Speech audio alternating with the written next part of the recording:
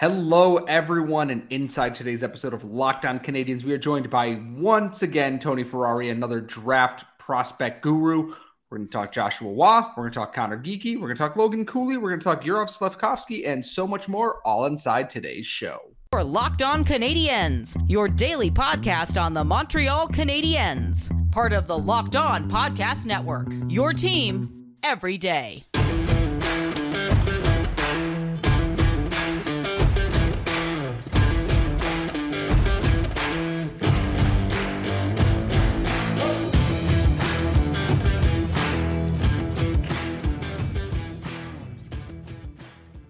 Hello, everyone, and welcome to episode 626 of Locked On Canadiens. As always, thank you for making us your first listen or your first view of the day. If you're watching on YouTube and wherever you get your podcast, remember you can follow us on Twitter at LO_Canadiens. And today we have a very special guest. But before we get to them, I am joined, as always, by my co-host, the Active Stick, Laura Saba. And Laura, it's time to ask actual experts their actual expert opinions on actual prospect things, so I cannot pretend to know things that they actually know because they've done the work, and I'm not just parroting what they're saying. How are we feeling going into today's show?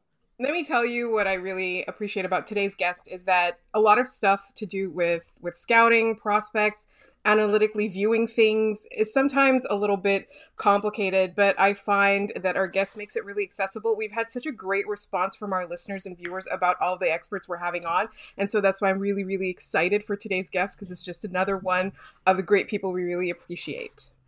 And today's guest, obviously we've had him on before. He is phenomenal. He is the one, the only Tony Ferrari at the Tony Ferrari on Twitter. Tony, before we get into so much else, do you want to tell people where they can find your work out on the internet so they can read more of your scouting work and everything else heading into draft season? Well, all my work's on thehockeynews.com, videos there, interviewing prospects like Connor Geekie, who we're going to talk about today. So it's all up there. Go there and you'll have tons of fun, hopefully, or not. It's up to you, I guess.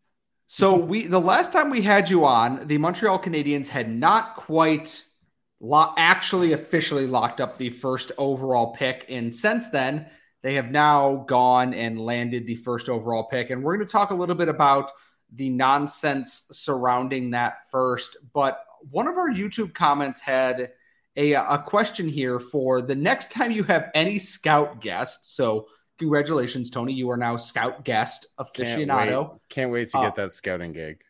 Where do you think Joshua Roy would go in a redraft considering his age is a big question, because we've watched him light up the QMJHL this season. And I have my slight reservations based on it being the QMJHL and whatnot. I do think he is talent, and I think he has the skills to be a special prospect, but there's a lot of work to be done there. But I'm going to ask someone who's obviously probably watched a lot more of that area of hockey. What is your thought on where he would go in a redraft of his draft class, or even this year, based on what he's done so far for Sherbrooke?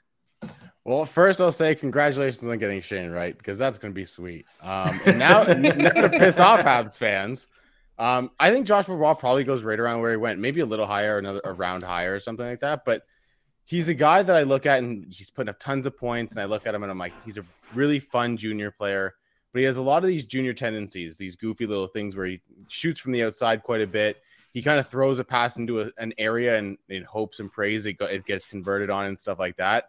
And I think I look at him and you look at some of the guys that kind of track like him, play like him in the last few years, and they kind of track towards AHL All-Stars or kind of third line guys. And I think that's kind of where Joshua's kind of trajectory is going towards.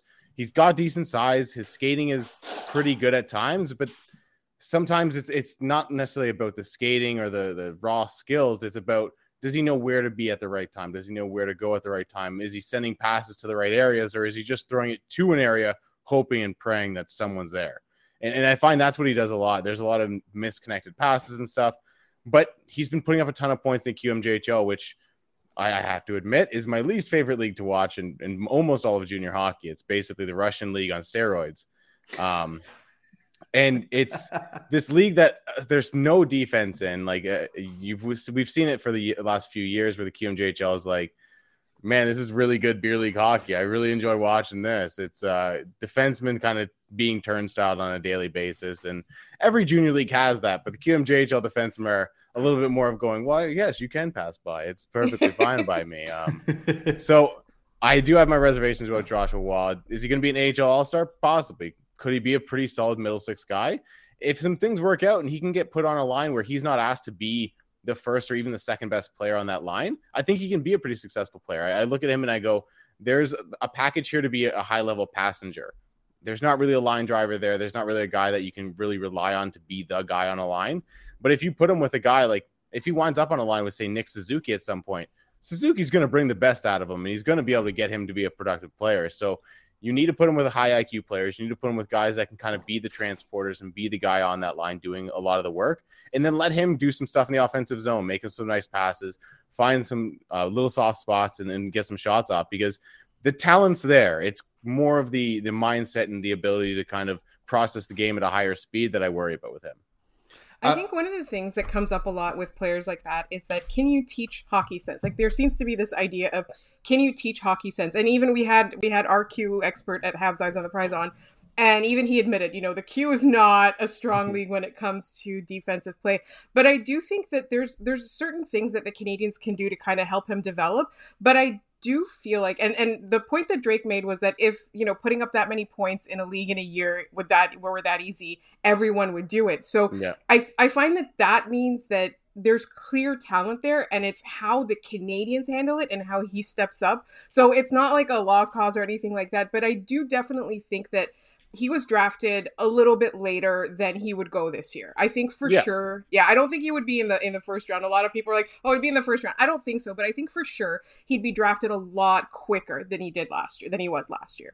Yeah, and I think when Ken Hughes was doing his initial press conference and he was talking about how he wants to invest heavily in development, the very first player I thought of was Joshua Waugh for the Habs, because you give that guy a good development system. You put him in a system where in Laval, give him a couple years down there, let him kind of develop in the AHL, get used to the speed of that game, then move up to the NHL and work with skills coaching, work with guys that are able to kind of work on little details of his game. And you can, like I said, you can get a productive middle six player out of him. And you put him on a line with Suzuki, or you put him on a line with just a smart center and another winger that can do a lot of different things, and let his offensive talents take over. Because like you said, the talent's clear, the talent's there. So it's just about getting him in a good situation, allowing him to succeed in that situation, and not really worrying about the things he's not good at. It's sometimes a player is just what he is, and I think Joshua Waugh is one of those guys. And obviously we're watching right now. He's already scored a goal in an elimination game against Charlottetown, because Joshua Waugh does Joshua Waugh things with startling efficiency. And he is someone that I think the Canadians are going to give a look for a little bit and then go, hey, all right, back to junior with you. Continue to work on other stuff now. We know you can score goals. Can you do other things now? And that's what like you said, he has other areas to improve on. Going back to junior is not a punishment. It's a, hey, time to work on other things here. We know you can do this. Can you do the other stuff now? And we're going to kind of shift focus a little bit. We're going from last year's draft class to this year's draft class. We had another listener request. They want to know all about Connor Geekie, and that's going to be coming up in our next segment. But first, today's episode is brought to you by Rock Auto, and there's so many makes and models of cars. It's almost intimidating to walk into a chain store, try and figure out, do you have an LS, an LX, an EX, a whatever make and model of your car, and then try to find the parts for it and hope you have the parts available in that store for it. So you can save time and money using Rock Auto. So you can save 30, 50, even 100% on the same parts compared to a chain store or a car dealership. They are a family business serving do-it-yourselfers for over 20 years, and they have reliably low prices for every customer. If you need brake pads, you need taillights, you need rugs, anything you could possibly need, Rock Auto has for you. So go explore their easy-to-use site today to find the solution to your auto parts needs. So when you go check out rockauto.com, find exactly what you were looking for your car. Make sure you write in there, how did you hear about us section, write in Lockdown so they know that we sent you. Reliably low prices, amazing selection, all the parts your car will ever need, rockauto.com. All right, we are back with Tony Ferrari, our good friend, draft expert, friend of the show, whatever you want to call him. We had another listener question. They wanted to know about a name that I knew before going into the season, and that was Connor Geekie. He was up there with the Brad Lamberts. He was up there with Shane Wright, they were the prospects that were at the top end of this draft class. And as things have kind of gone on, Shane Wright is still there. Obviously, Slavkovsky, and we will get to him later in the show, has risen up the board. Simon Nemetz has risen up the board. We've seen a Logan Cooley, a Frank Nazar rise up the board here. I haven't heard as much about Connor Geekie as I originally did. At some point last year, he was the one that people were like, he could be the challenger to Shane Wright because there's always one of them. Every year, there's always a threat to the consensus first overall. Who is Connor Geekie, and what exactly is going on with him? Because he seems to have fallen out of the spotlight in terms of this draft class so far. Well, I'll start with the good things. Connor Geekie is a 6'4" center. He weighs over 200 pounds. He can play a little bit physically. I think he's got a really good defensive stick. He's got some really nice positioning in his own end. His two-way game, I think, doesn't get talked about as much as it should because he does have a pretty responsible 200-foot game. I think in the defensive zone, he makes excellent reads. He's really sneaky. Like he lifts sticks similar to a smaller player. Like you don't see big guys lifting sticks and breaking the puck back out the way he kind of Connor Geekie does.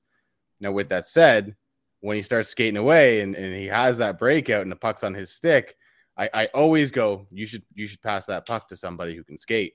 Because Connor Geekie, for everything that's good about him, and there's a lot, and I'll get to some of the offensive stuff he does in a minute, but man, does this guy ever try to put his feet right through the ice every time he takes a step on it. And I think the potential for this kid, if his skating come a step or four, there's a lot there. But I worry so much about his skating because the name of the game in today's NHL is mobility. We look at so many different guys who have so many skills and they're falling off and skating towards the end of their careers. I think John Tavares in Toronto is a perfect one. I know every Habs fan is going to love ripping on him, and it's going to be easy to do because you watch him this year, and yeah, he got his points and figured things out on the power play from time to time and stuff. But there was a lot of times where you were watching him skate with the puck, and you're like, oh, he's going to hit the boosters any second now, and you're like, okay, he's 10 strides into this and he hasn't hit the boosters yet. What's going on here? You can do it, John. I believe in you. Not really, right? But you can do it, buddy. I believe in you. And that's just it. You want to yell, run for us, run, like do something. Come on here. Because like the talent's there, the IQ's there, the smarts are there, but he just isn't as fast as he used to be. And it's showing up big time at this point for the Leafs. And I think Connor Geekie has that same problem, and he's younger. He's still got time to develop that, but it's a long way to go. And I think all year long, I watched him on video because he's out west. I'm in Ontario, and you watch him and you're like, man, like if that skating come a little bit, like that's where you could really see this guy going in the top 15, top 10 even. And then I watched him live at the Top Prospects game, and albeit that is one game, I watched the practices too. And those are all-star practices, which are quite frankly a joke, but watching him just skate in general, it was like, oh wow. Like you almost heard him step on the ice. Like every stride was like a thud almost. And it was like, oh, okay. Like he's trying to get the power. He's doing that. Like he's slamming his feet down almost, but there's not much coming out of that. There's no pop. It's very much a thud. And I look at this guy and I'm like, offensively, he's got some really silky mitts. He's got some of the best like puck skill in the draft I've seen from a bigger guy in a long time. Excellent passer. His shooting doesn't get the credit it deserves because he doesn't shoot all that much because he is such a good playmaker. But he ended up with 24 goals this year. He had 48 assists. He had just over 70 points in 60 some odd games. And you're like, okay, like there's a lot here. There's things that you can build on. But the one thing is the mobility. And if that mobility can't come a ways, and it's probably a pretty long ways, I'm concerned about that. But with a guy like Connor Geekie, and we talked about the Habs having that second first round pick, if he's falling down boards and you can get him with that second pick later in the first round, you go, okay, like with this added investment, as we talked about earlier in the development staff, can that be an asset? Can we get a guy that should have gone in the top 10 with a little bit of tweaking to his skating stride and a little bit of work with a power skating coach and stuff like that in the offseason? Can we get this guy and make him the steal that we thought he could have been when he was a top 10 ready prospect? And now he's falling down boards. I'm looking kind of right now at the consensus rankings: 19, 14, 10, 31, 26, 29, 13, 5. Like, it's literally all over the place. So I don't think he's going to go in the top 10 based on conversations I've had with both NHL scouts and just guys doing kind of the same thing I'm doing in the media. But there's always a chance. One person to fall in love with him could take him at 7 or something like that. But I think he's probably going to go in the 20s at this point. I think he's the guy that there's a major flaw in his game, but there's so much upside too because of the good things he is able to do. I think, like I said, the puck skill, the passing ability is excellent. The shot's underrated. His defensive game is underrated. There's a lot to like here. If you could take Brad Lambert's skating and put it on this guy, he'd be first overall. Like, that's how good this guy is in every other aspect. But that skating is such a hampering factor for his game. But the potential's there. It's just a lot of work to get to it. So I'm curious because when we started talking about this, actually, when our listener suggested, can you please talk about Connor Geekie? I looked at the rankings, and it's like Scott said earlier, you thought there was a consensus, and I literally thought I was going to see him in the top 10, and I did not. Like, right, there was like one person that had ranked him. And the thing that I find so interesting with the community such as yours, like in the media and scouting and prospect evaluations and stuff like that, is that you always share each other's work. You're always talking to each other and all of that. How can you have such widely different opinions on that? Like, I'm always curious as to how this kind of stuff works, because I honestly, like, I go by whatever all of you say, and I'm looking at this and I'm like, I still don't know what to think about this guy. Yeah, no, it's funny because the prospect, I think a lot of the guys in the prospect game, myself, Will Scouch, another guy that I'm super close to, Josh Tesler, Scott Wheeler, Corey Pronman, like you can name up and down the list, guys at EP like Cam Robinson. We all value slightly different things, and we all kind of have these different things. We talk, we kind of discuss guys. We have group chats all over the place, and I don't even know how many of those I'm in with these guys and stuff. And then there's some of us have NHL scout friends and stuff like that we talk to as well. And it's like, we all respect it because at the end of the day, I think we all kind of realize, like, if you're hitting 25-30% in this kind of game, you're doing a pretty good job. Like, NHL team success rate is just under 30% on their overall draft picks. And at the end of the day, we're media, so we're able to go, okay, we put this guy in the top 10, and yeah, he got drafted in the top 10. He ended up being a good player, but like, it's so difficult to nail every single pick, every single player, that sometimes, like a guy like Brad Lambert this year, he's a guy that I've stuck my neck out for all year. I know Will Scouch has done it. And then there's others that are like, I don't know. Like I have a friend that works for an NHL team that's like, you have him far too high. Like, if he goes that high, some team's going to be looking like an idiot. And I looked at him and I'm like, if he goes that high, you're going to be looking like an idiot, because it's just these little things that we value differently, slightly differently, whether it's skating, IQ, and a lot of times it's just, hey, I'm focusing so much more on the Europeans, or I'm focusing so much more on the North Americans, or vice versa. Or I look at one league. I'm in Ontario, so I see more live Ontario games. And unfortunately, this year's not a great year for the Ontario class, but it's like everyone's in a different spot. Everyone's in a different area. We all focus on different traits that we value. I know for me, the fun factor is a really big thing. I look at a guy like Cale Makar and I go, yeah, he was incredibly fun in junior. And that's a valuable trait. And I think that's something that we people don't take into account, because the game is fun at the end of the day. And if you have the creativity to try something that no one else will, you might pull that off. And when you're able to pull that off consistently, that's where you kind of develop that creative skill. That's where you develop these puck skills that make a difference at the NHL level. It's not always about making the exact right play. Sometimes it's about making the best play, and the best play sometimes comes with a lot of risk. It's funny is that, and we're going to wrap this up here in a second. I look at his size, and I look at his stats, and I look at his skating, and my first thought is I have this giant blinking red flag in the back of my head that goes, hey, do you remember when the Habs drafted Michael McCarron? And the only thing saving me from making that comparison is that Michael McCarron took a buttload of penalties in junior and through his career, but he had that size in that he had promise, but he could not skate to save his life with his frame. And luckily, the Canadians now under Kent Hughes and Jeff Gordon have invested in skills coaches. And like you said, if he falls into what I believe is the earliest the Canadians can pick is 25th with their second first-round pick, I'm sprinting up the podium if a guy like that is there. Is that, yes, he is flawed, but it's late in the first round, and you have someone who earlier in the year was a consensus, maybe consensus the wrong word, but a top 10 potential pick that fell down the boards because of whatever reason. Yes, his skating is not great, but you can fix skating. You can't always fix hockey smarts and the know-how and everything. And if Geekie has those talents and you're the Montreal Canadiens, you go, okay, I'm going to bet on this right now because I've got 13 picks in this draft.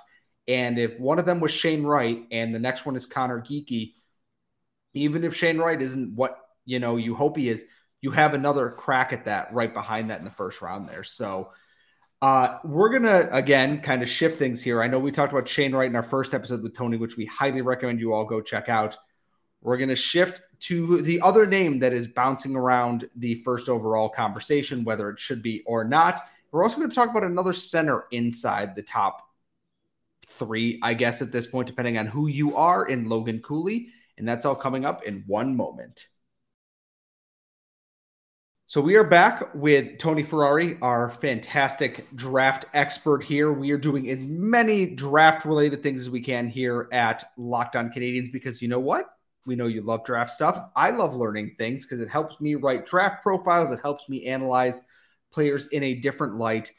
So the Canadiens fan base is basically eating itself alive since they won the first overall pick a couple of weeks ago, where everyone went, they're going to pick Shane Wright.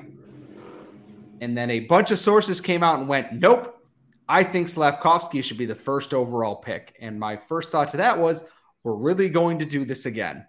Every single year, there was a consensus first overall pick. And then in the 2 months leading up to the draft, there's like, but what if we go with this guy instead? And it's always this panic that doesn't really need to be there.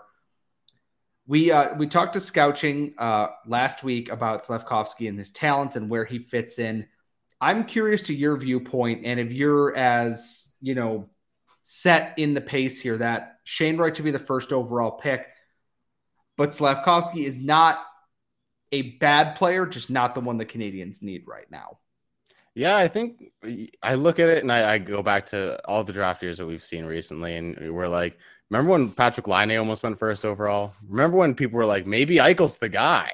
Maybe. Like, look at how stupid those picks would have looked by now. And I think this year, while I don't think Shane Wright's either Connor McDavid or Austin Matthews, I do think Shane Wright's the kind of the clear-cut guy this year, because even though he may have cracked the door open a little bit this year by being a little bit underwhelming from what some people expected, I don't think anyone was good enough to really go, yeah, so I'm going to take that spot. I'm going to take the throne first overall. And I think that includes Slafkovsky, who admittedly has had some big moments. So I'm looking at his EP page right now, and just to see every team he decided to play on, which it seems like there was 8 different Slovakias, TPS, and at both the Liga and the U20 level. And he played all over, and he had success all over. At the Olympics, he scored 7 goals, led the tournament, and won MVP. At the World Championships, he's done a pretty good job, scoring 9 points in 8 games with 3 goals and 6 assists. He's been great in the Liga, putting up 10 points in 31 games, which is a pace that I wasn't honestly expecting him to put up in the Finnish men's league. So he's done so much so well this year, and I still go, yeah, but he's not there. And I think Slafkovsky's a really good player. I think he's a guy that if you draft him 2nd, 3rd, 4th overall, you're getting a pretty good player there. I think any of those teams in those slots would be happy to get him. And we'll see who does take him. But I see the people saying, well, Shane Wright's not Patrice Bergeron. And I've been on that all year. I'm like, he's not Patrice Bergeron, because Patrice Bergeron's essentially the Sidney Crosby of defensive forwards. He's a generational talent that we haven't seen play a two-way game the way he has. And I think you take away his offensive numbers and he makes the Hall of Fame alone because of how good he is defensively. And he's got the offensive numbers too. So I look at Shane Wright and I go, yeah, he's not Patrice Bergeron, but like, is anyone going to complain if he ends up being Ryan O'Reilly? Like, is anyone going to complain if he ends up being peak Jonathan Toews? Like, that's still a good player. Like, you're not upset with that pick. So I think Shane Wright definitely deserves to be the first overall pick, but Slafkovsky's had a really good year. He's shown he can play against men at multiple different levels, both the Finnish level and international play. He's shown that he can dominate junior hockey. This is a guy that is going to do a lot of really good things. He's got size. He's got skill. He works off the boards extremely well. I think his game is translatable as all hell. Like, you look at the guy and he's 6'4", 220 pounds almost. Like I said, he works off the boards at a level I don't think anyone else in this draft does. Gets to the middle of the ice at a high rate, and he's got a really decent shot. Like, he's got a shot better than I think most people are giving him credit for until the Olympic Games, where he scored 7 goals and had no assists. I still look at him as a playmaker primarily, but he showed that ability. Like, hey, when I don't have help, I can be the guy to score. So I still really like Juraj Slafkovsky. I have him number 3 on my board, and the guy we're probably going to talk about next is number 2. So I think, man, like, this is a guy that if you're drafting him 2nd, if you're drafting him 3rd, you're probably pretty happy. If he falls out of that top 3, like, I don't know who went ahead of him, but like, you're probably getting a really good player at 4, 5, 6. And like you said, there's someone that like I fell in love watching the U18s because I get NHL Network on the TVs at work, which I got to put on. I got to watch a lot of the under 18s while doing my day job. And one of the names I kept hearing besides Rutger McGroarty was Logan Cooley. And Logan Cooley is a player that I love what they bring, not more than Shane Wright, but I look at the way they see the game and it's very smart. I don't think he's a threat to first overall, but I do think at 2 or 3, I would not be shocked to hear his name called. We know Shane Wright is good, but it almost feels dismissive the lack of hype I've heard around Logan Cooley at this point, that if the Canadiens didn't win the first overall pick, which obviously there was that panic because that's what this fan base does with everything going for this pick here.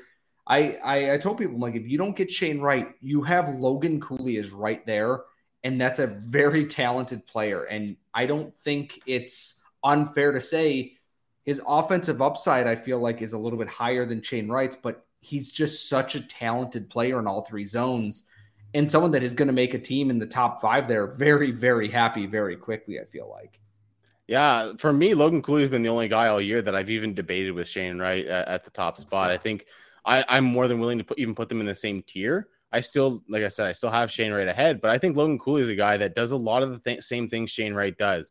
I don't think there's the refinement that Shane Wright has, the maturity necessarily in his game quite yet, but I do think there's a little bit more upside in the offensive sense. I think he's got a little bit more willingness to try some creative things. I think Shane Wright has that ability, but I don't see Shane Wright going behind the net and trying a Michigan move, where I think Logan Cooley is more than willing to do that. And I think I don't know if that's necessarily the bravado that kind of comes with playing with the NTDP. I think that program does a really good job at getting the guys, especially the top end guys on that team, to be hyped, to be guys that play an entertaining brand of hockey while also playing the right way. So I think Logan Cooley is a guy that I look at and I'm like, man, if you get him at 2nd or 3rd overall, like, this is still going to be a guy that has a chance to be a low end number 1 center, a pretty solid number 2 center at worst.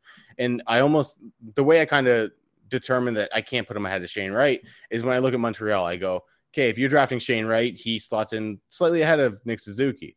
If you're drafting Logan Cooley, I think he probably slots in right behind Nick Suzuki at number 2. But regardless, I think you end up with 2 pretty solid centers down the middle with any of those 3 players that you end up having. And I think, like, Logan Cooley is going to bring some fun to the game. He brings, like I said, that bravado, the flair to the game a little bit more than Shane Wright does. Shane Wright's going to make the right play. He's going to be the guy that will probably be captain material. He's a guy that will do the right thing, do the smart play every time.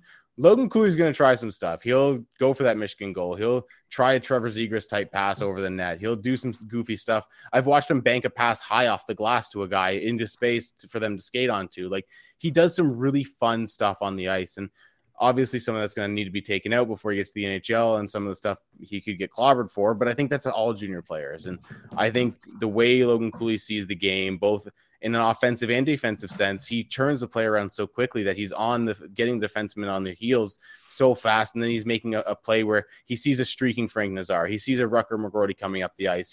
He does so many things well that you look at him and you go, yeah, he's the guy that drives his line and makes a difference on every single play. And even when he's not the one scoring goals, he's contributing. He's making the play defensively to get the puck up ice, or he's the one making the assist. So I think Logan Cooley is a fantastic player. And like I said, he's probably the only guy I've realistically ever once thought about going, maybe he's ahead of Shane Wright. But at the end of the day, I do think Shane Wright's the guy.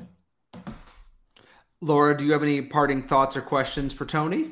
I do, because we kind of talked about it the previous time you were on a little bit. And this is something that is the second tier to the debate about, Shane Wright or not, is that some people are like, do you think the Canadiens will send him back? Or do you think the Canadiens will bring him up and have him play maybe for the first year, have him play behind Nick Suzuki, be that second line center, and kind of try to get him acclimated to the game? So I wonder what your thoughts are, like, from a development perspective, because for me, I think the Canadiens have nothing to lose. They're already going to be losing games. Why not bring him up and have him make those mistakes against the men and get him ready for, 2 years down the line? Yeah, I think ideally I would look at him and I go, man, he lost that year of development last year. He didn't play in the OHL at all. He played 12 games at the World Under 18s with Team Canada, but that was the only hockey he really played last year. And I look at so many people expecting him to put up 160, 170 points this year, because in his D-2 season, his exceptional status year, he was putting up numbers that were better than Connor McDavid's, on pace to break John Tavares' record as a 15-year-old scorer in the OHL. And you're like, okay, like the offensive talent is there. And like, we've seen so much refinement already. And then this year he took a step, obviously, but I don't think it was the step that we all kind of thought. And I've kind of argued this all year with Shane Wright, and it's been a big reason he stayed at number one on my board all year. And there was really, outside of Logan Cooley, no debate, was I think that 1 year just put him a year behind. I don't think that took a year of development out of his life. I think it just pushed him back a year. So I think with the Canadiens, if you put him in the NHL, I think he's going to be a perfectly fine middle six center next year. I think he's smart enough to do it. Like I said, he's not a guy that necessarily makes the risky play. So he's going to be able to play at the NHL level and, like you said, make those mistakes at that competition and be able to kind of improve as the year goes on. I think you would see that. But as we've seen with other first overall picks recently, whether it be Jack Hughes, who started to come into his own this year, really, Alexis Lafreniere, different guys over the last few years, people really like to harp on the number one overall pick. And Montreal is Montreal, and we all know how wonderful their fan base can be when a guy's struggling. So do you want to put him in that environment as well? And I think that's the one concern. If I was the GM, I'd probably look at him and go kick the shit out of the OHL next year. Put up 200 points if you can. Try to do it, because your defensive game breeds your offensive game. He's a guy like, I think that's a big thing with Austin Matthews that we saw this year, is the reason his offense was coming so much was because he was so good defensively that he was creating things from his own end for himself. And I think Shane Wright's a guy that very much does the same thing in that sense. So go back to the OHL, put up 200 points, try to chase down some crazy record or something, win an OHL championship basically on your own, because Kingston's not that great of a team, if I'm being honest, outside of him, and do something special. And if not, then come to the NHL and do something. I think with him, I look at him and I go, you have training camp. And if you don't absolutely blow us out of the water, you're going back to the OHL. If you do, then you're going to spend the year in the NHL. I don't think there's any kind of, let's keep him up for 12, 14 games, 15 games. He maybe gets that 9-game stint, but I don't know. I think he's a guy that's either in the NHL or in the OHL next year. And that, unfortunately, is going to have to bring an end to this. We will very likely have Tony on in the relative near future, or after the draft, or whenever, because it's not going to slow down whatsoever with the Montreal Canadiens, the amount of picks they have, the amount of hype around that. As always, Tony, thank you very much for your time. Do you want to tell our listeners where they can find you on Twitter and your work, etc., wherever that may be? Yeah, you can find me on Twitter at @TonyFerrari. I just put out a Bowen Byram piece today talking about how much he's kind of come back from the concussions and the COVID and vertigo and all these little things that kind of derailed his career in the first 2 years of it, what would have been his NHL career. And this year in the playoffs, he's been Colorado's second best defenseman, really kind of filling in where Sam Girard kind of fell out because of the injury. So he's had a great year. You can read that. And I also put out a recent Game Tape with Tony episode where I interview a prospect. We go over some video together, and then we talk about movies, music, and get kind of the personal side of their game too. So that's always fun. All that's at the Hockey News. As always, you can follow us at @LO_Canadiens on Twitter, Locked On Canadiens at YouTube. Help us hit 1,000 subscribers before the draft, because then Laura and I have to eat something disgusting, because that's apparently what we've settled on as our brand on YouTube. You can follow Laura at The Active Stick and myself at Scott Matla. As always, thank you for making us your first listen or your first watch of the day. Please keep an eye out for our next episode. We're going to talk about Hillary Knight and so many other things. And when you're done listening to us, please check out Locked On NHL, where our local experts have all the information you need about the Stanley Cup playoffs, other draft stuff, and everything else going on right now. As always, we will see you next time.